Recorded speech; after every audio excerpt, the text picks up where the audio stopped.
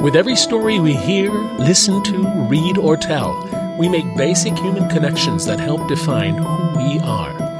Welcome to Afterwards Paranormal, the podcast devoted to those stories that tell us who we are when we're in the dark. Listen closely now. The dark is speaking, and the need to be heard never dies.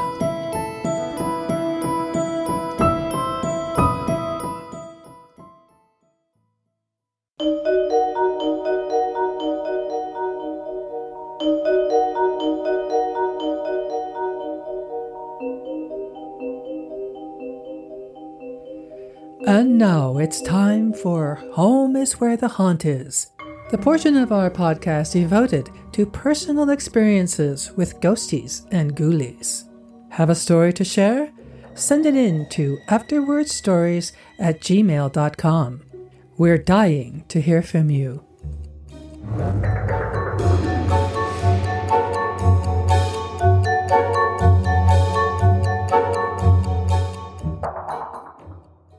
This story is from a book called True Ghost Stories.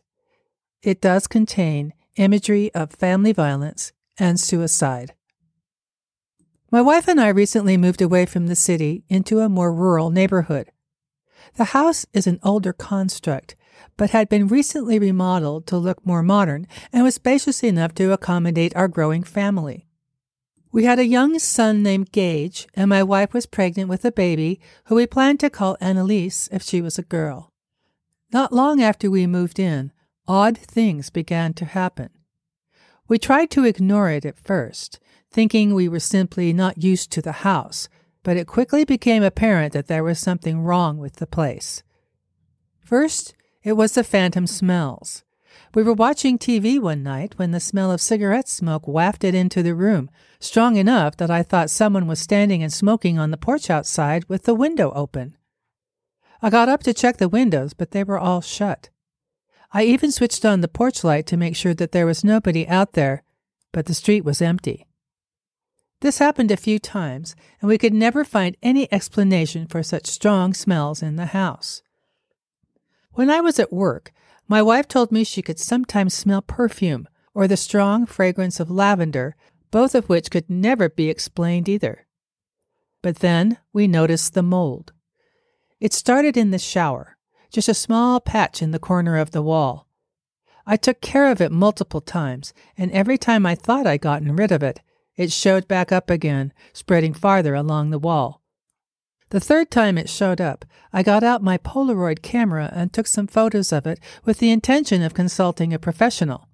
I figured they might tell me what I was working with and how to get rid of it for good. When the pictures started to develop, most of them were normal, meaning they showed the mold as I had expected them to, but as the rest of them cleared up, I noticed something was odd about them. Taking a closer look, it almost appeared as though I was looking at the opaque face of a woman right in front of the mold spot. I thought it must have been a trick of the light, but it was visible on several photos, taken at different angles, and I could see the woman's face in all of them. Her expression appeared to be contorted in either pain or anger, and it really freaked me out. I showed the pictures to my wife just to make sure I wasn't imagining things, and she agreed that she could see a woman's face too. Before seeking out a professional about the mold situation, I decided to do some research into the property instead. After digging through websites of old newspaper articles and records, I finally discovered the history of the house. Back when it was first built, a husband and wife had lived there.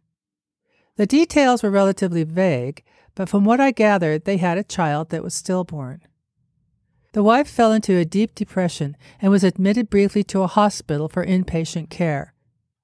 When she was released, things seemed fine for a short while, but a few months later, the woman and her husband were both found dead inside our home.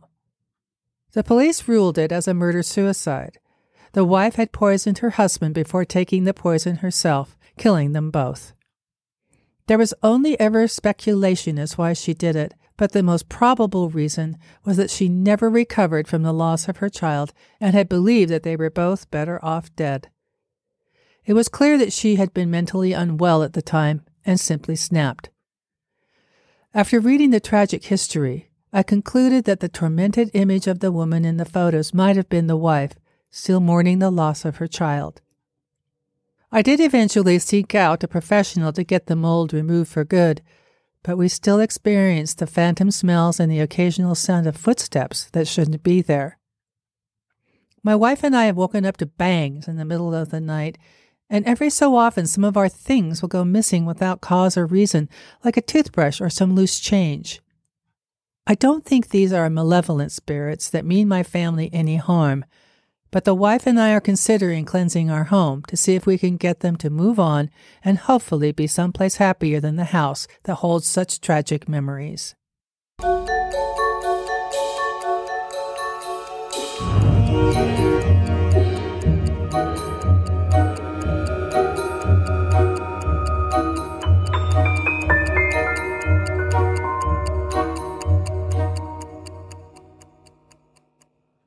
Hello and welcome to episode 105 of Afterwards Paranormal.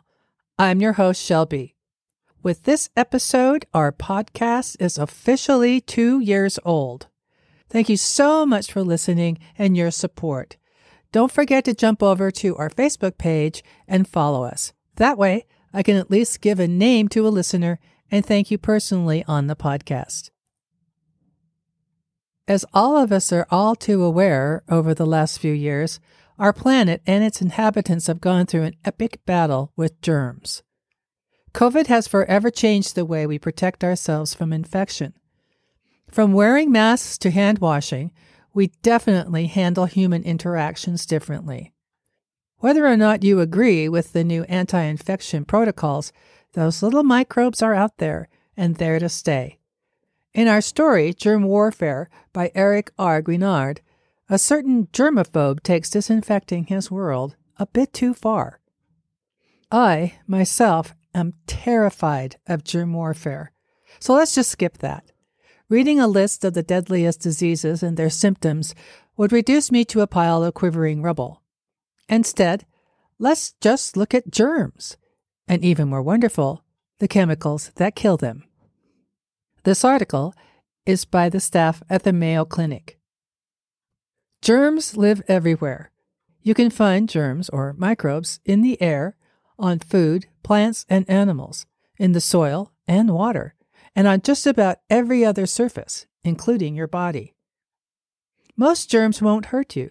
Your immune system protects you against infectious agents. However, some germs are difficult enemies because they are constantly mutating to breach your immune system's defenses. Knowing how germs work can increase your chances of avoiding infection. Types of infectious agents. Infectious agents come in many shapes and sizes. Categories include bacteria, viruses, fungi, protozoans, and helminths. Helminths are invasive creatures like tapeworms. And that's all I'm going to say about them. Bacteria are one-celled organisms that can only be seen with a microscope. They're so small that if you lined up 1,000 of them end to end, they could fit across the end of a pencil eraser.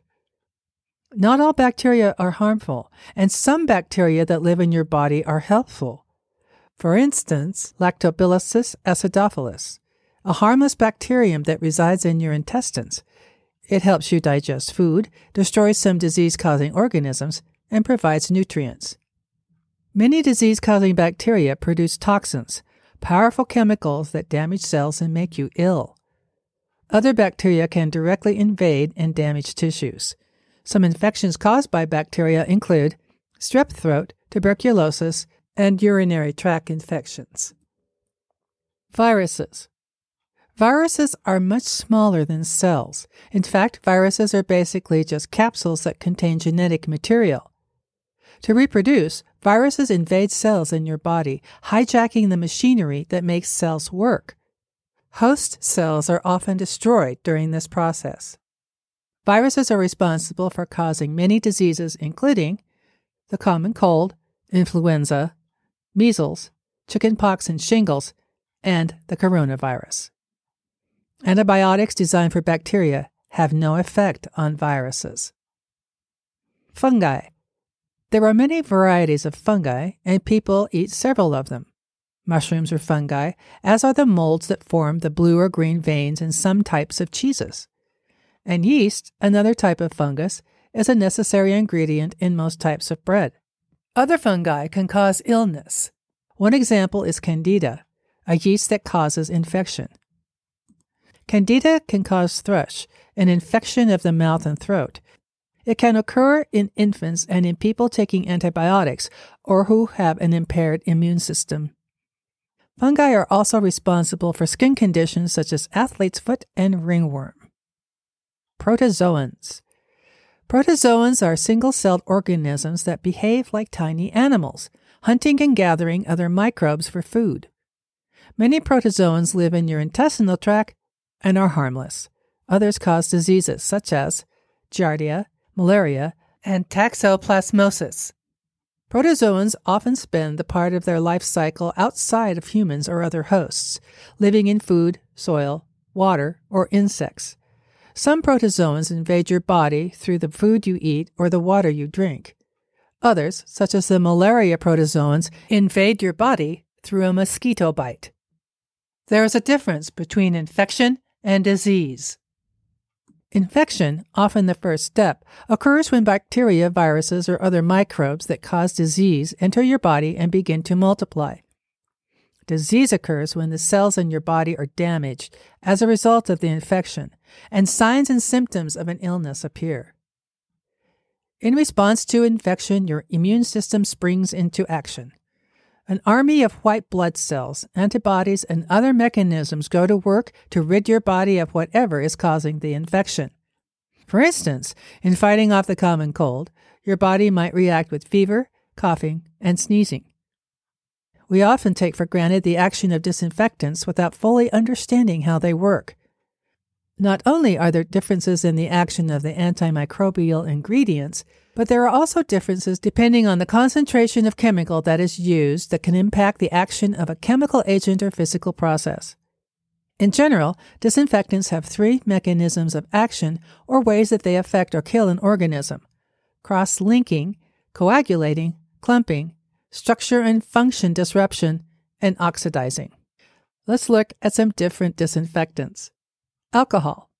Like many disinfectants, alcohols are generally considered to be nonspecific antimicrobials because of their many toxic effects. Alcohols cause cell proteins to clump and lose their function. Specifically, the cell membranes lose their structure and collapse, thereby killing it. Chlorine. Chlorine is a very common disinfectant used in a wide variety of cleaning solutions and applications, even in drinking water, because even in very small amounts, it exhibits fast bacterial action. Chlorine works by oxidizing proteins, lipids, and carbohydrates. Peroxygen compounds. Both hydrogen peroxide and peracetic acid are peroxygen compounds of great importance in infection and control because, unlike most disinfectants, they are unaffected by the addition of organic matter and salts.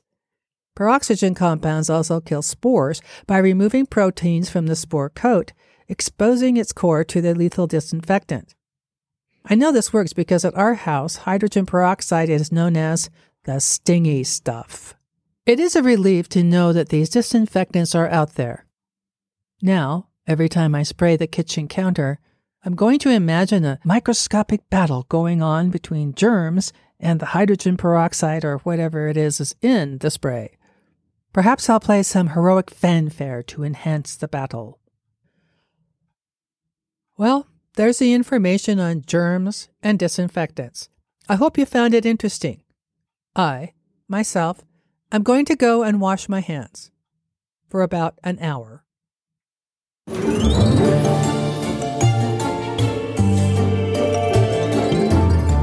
You are listening to Afterwards Paranormal, the podcast that offers you dark tales from literature, lore, and you, the listener. If you're interested in contributing stories to the show, please stay tuned after the story for details.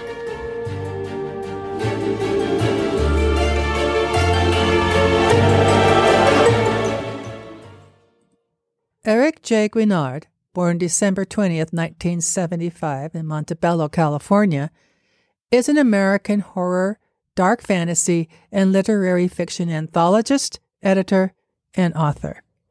He is a lifelong resident of Southern California and teaches technical writing through the University of California system. Eric J. Guinard has written and published over 100 short stories. In 2017, he purchased the small press company Dark Moon Books. Under this imprint, he has released several anthologies, including A World of Horror and After Death, which won a Bram Stoker Award for Best Anthology. And now, Germ Warfare by Eric J. Guinard.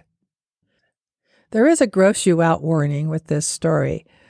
On a scale of 1 to 10, I'd give it about a 6. Enjoy. What do you mean? Why are you here? You came to me. I didn't go to you. You're the one that's sick here. It's not me, Jack. It's you. I guarantee you that much. Signed, sealed, and delivered. Yes, I know I may look sick. People tell me that all the time. But I'm going to give you another guarantee. This'll be 2, in case you're keeping track. I'm the healthiest person you'll ever meet. Don't judge me like the others. Appearances, as you know, can be quite misleading. There's so much more going on that you simply cannot see. People say I'm too skinny. They call me bulimic or anorexic. I'm not bulimic. Bulimia is when the sufferer binges on food and then purges it out. I simply do not eat. Nor am I anorexic. Anorexia is the fear of gaining weight. That's just ridiculous. Who worries about such things when the real horrors of the world surround us at every moment? Oh, and when I say surround, I mean live within. It's the parasites, the microbes, the creatures that live inside us. They're eating me alive. They're eating all of us alive.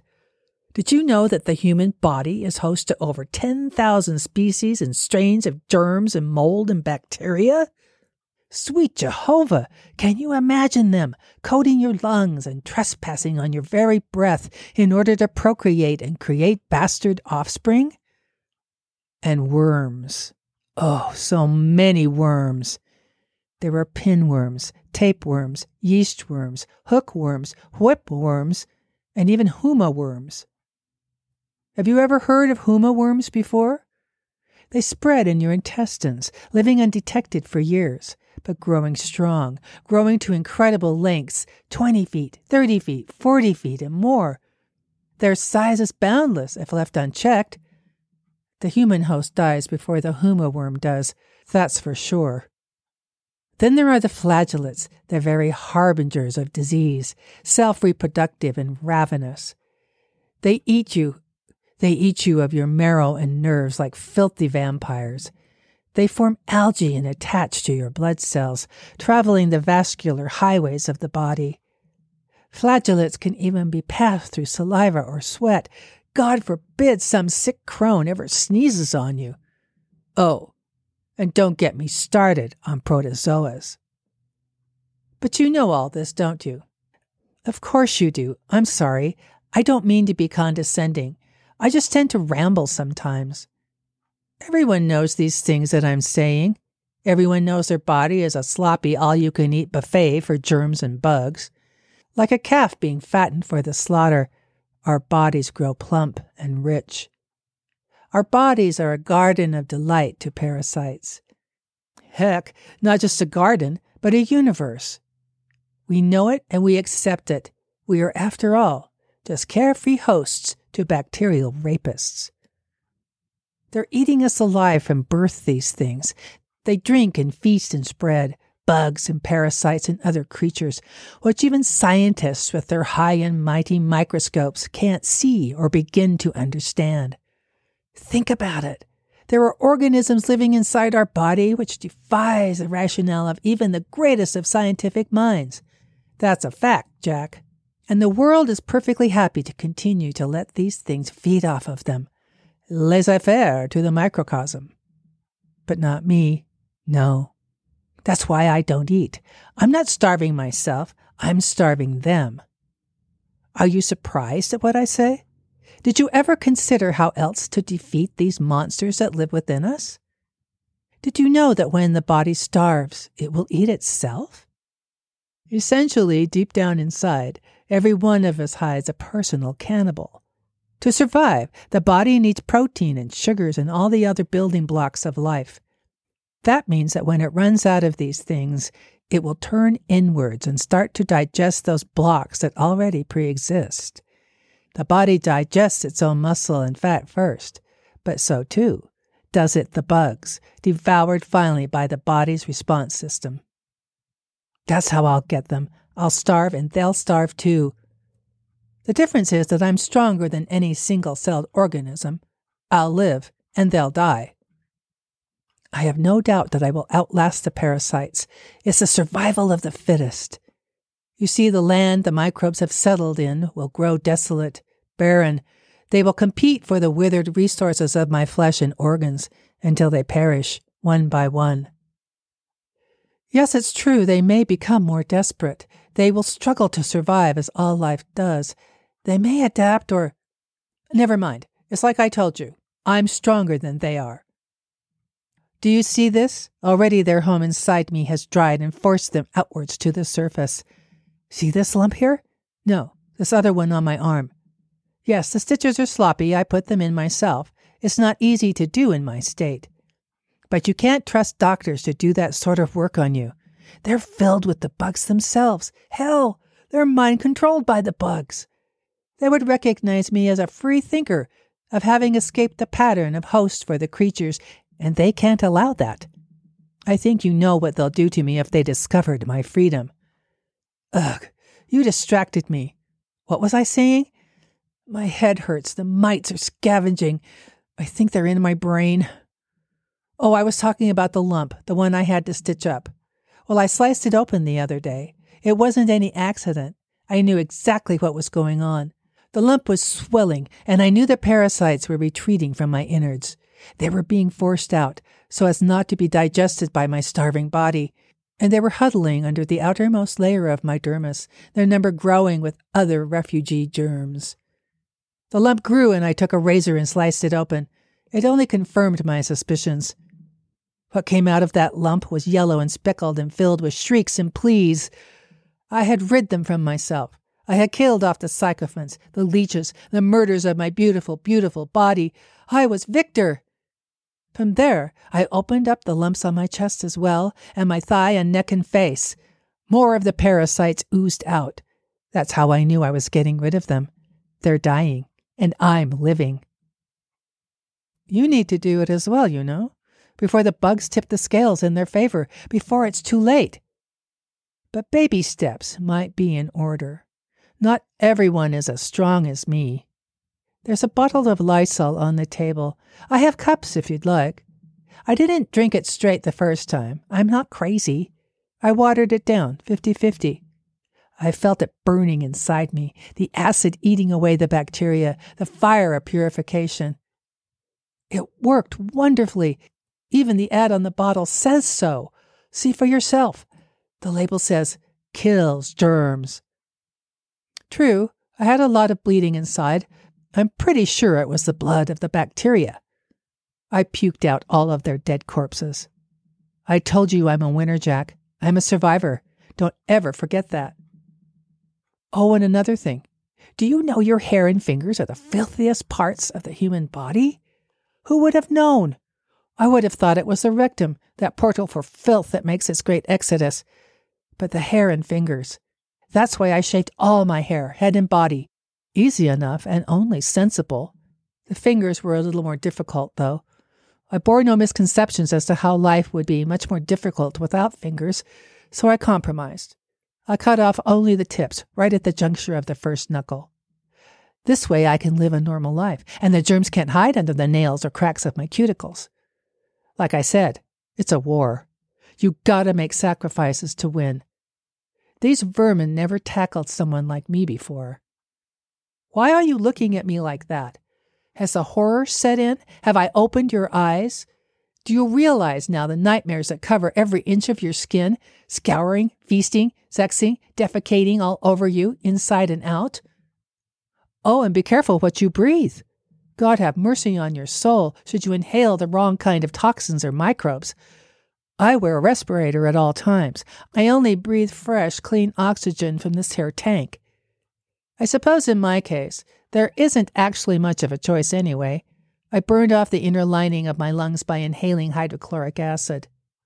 I might have gone a bit far that time, but we can only grow from experience. Speaking of inhaling, did you know that dust is 75% shed human skin? You heard me right. That's what you could be breathing in every second of the day. The filthy germ-coated skin of other slobs just floating in the air, waiting to find a new home, a new human host to infect. You don't have to worry about that in my home, though. I scrape and bleach my skin every morning. But anyway, that's why you're in the cellar. Sorry, I do tend to ramble for a while, but I wanted to answer your question. I had to explain myself so you'd understand. I'm working so hard to be cleansed, killing these things. I can't have you come into my house, infecting my environment. Your germs are strong right now. They're potent.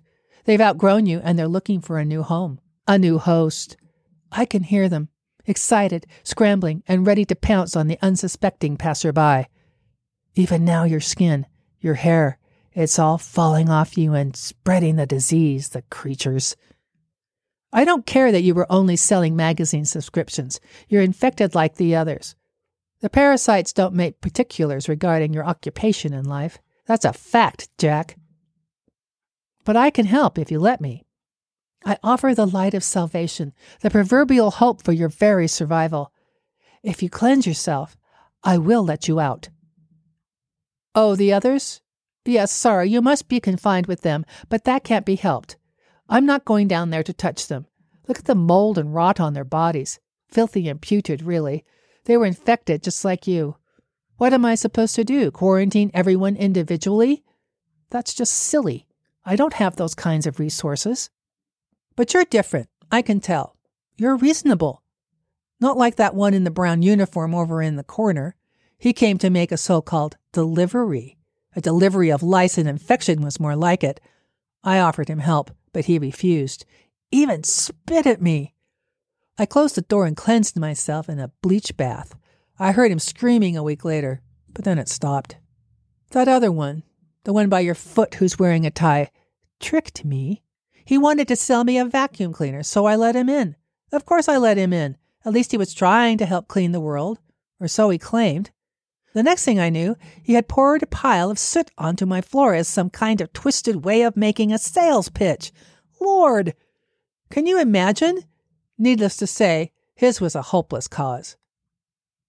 But you, again, you're different. I can tell. I think you're ready to start, Jack. What will you begin with? The Lysol or the razor?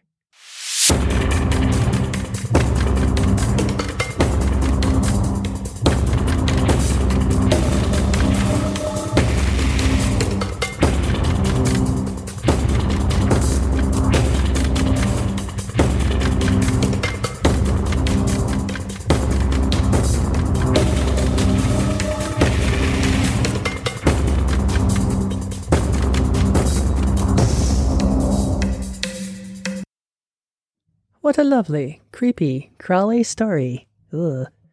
Mrs. Grimley is our ghostly librarian here at the Cemetery Hills Library. She and I are wondering, if we'll get some creepy nursery rhymes from you listeners out there. We would like to read them on the Halloween episode. Oh yes, I'm working on mine.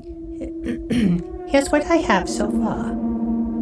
Mary had a little lamb whose fleece was white as snow, and everywhere that Mary went, the blood was sure to flow. That's all I have so far. It is a work in progress. I'm not sure I want to see where that progresses to, but thank you, Mrs. Grimley. You're welcome. Thank you so much for listening to Afterwards Paranormal. I've been your host, Shelby, and as always, I leave the last words for you. Did you know that when the body starves, it will eat itself? Essentially, deep down inside, Every one of us hides a personable cannibal. A cannibal that likes us.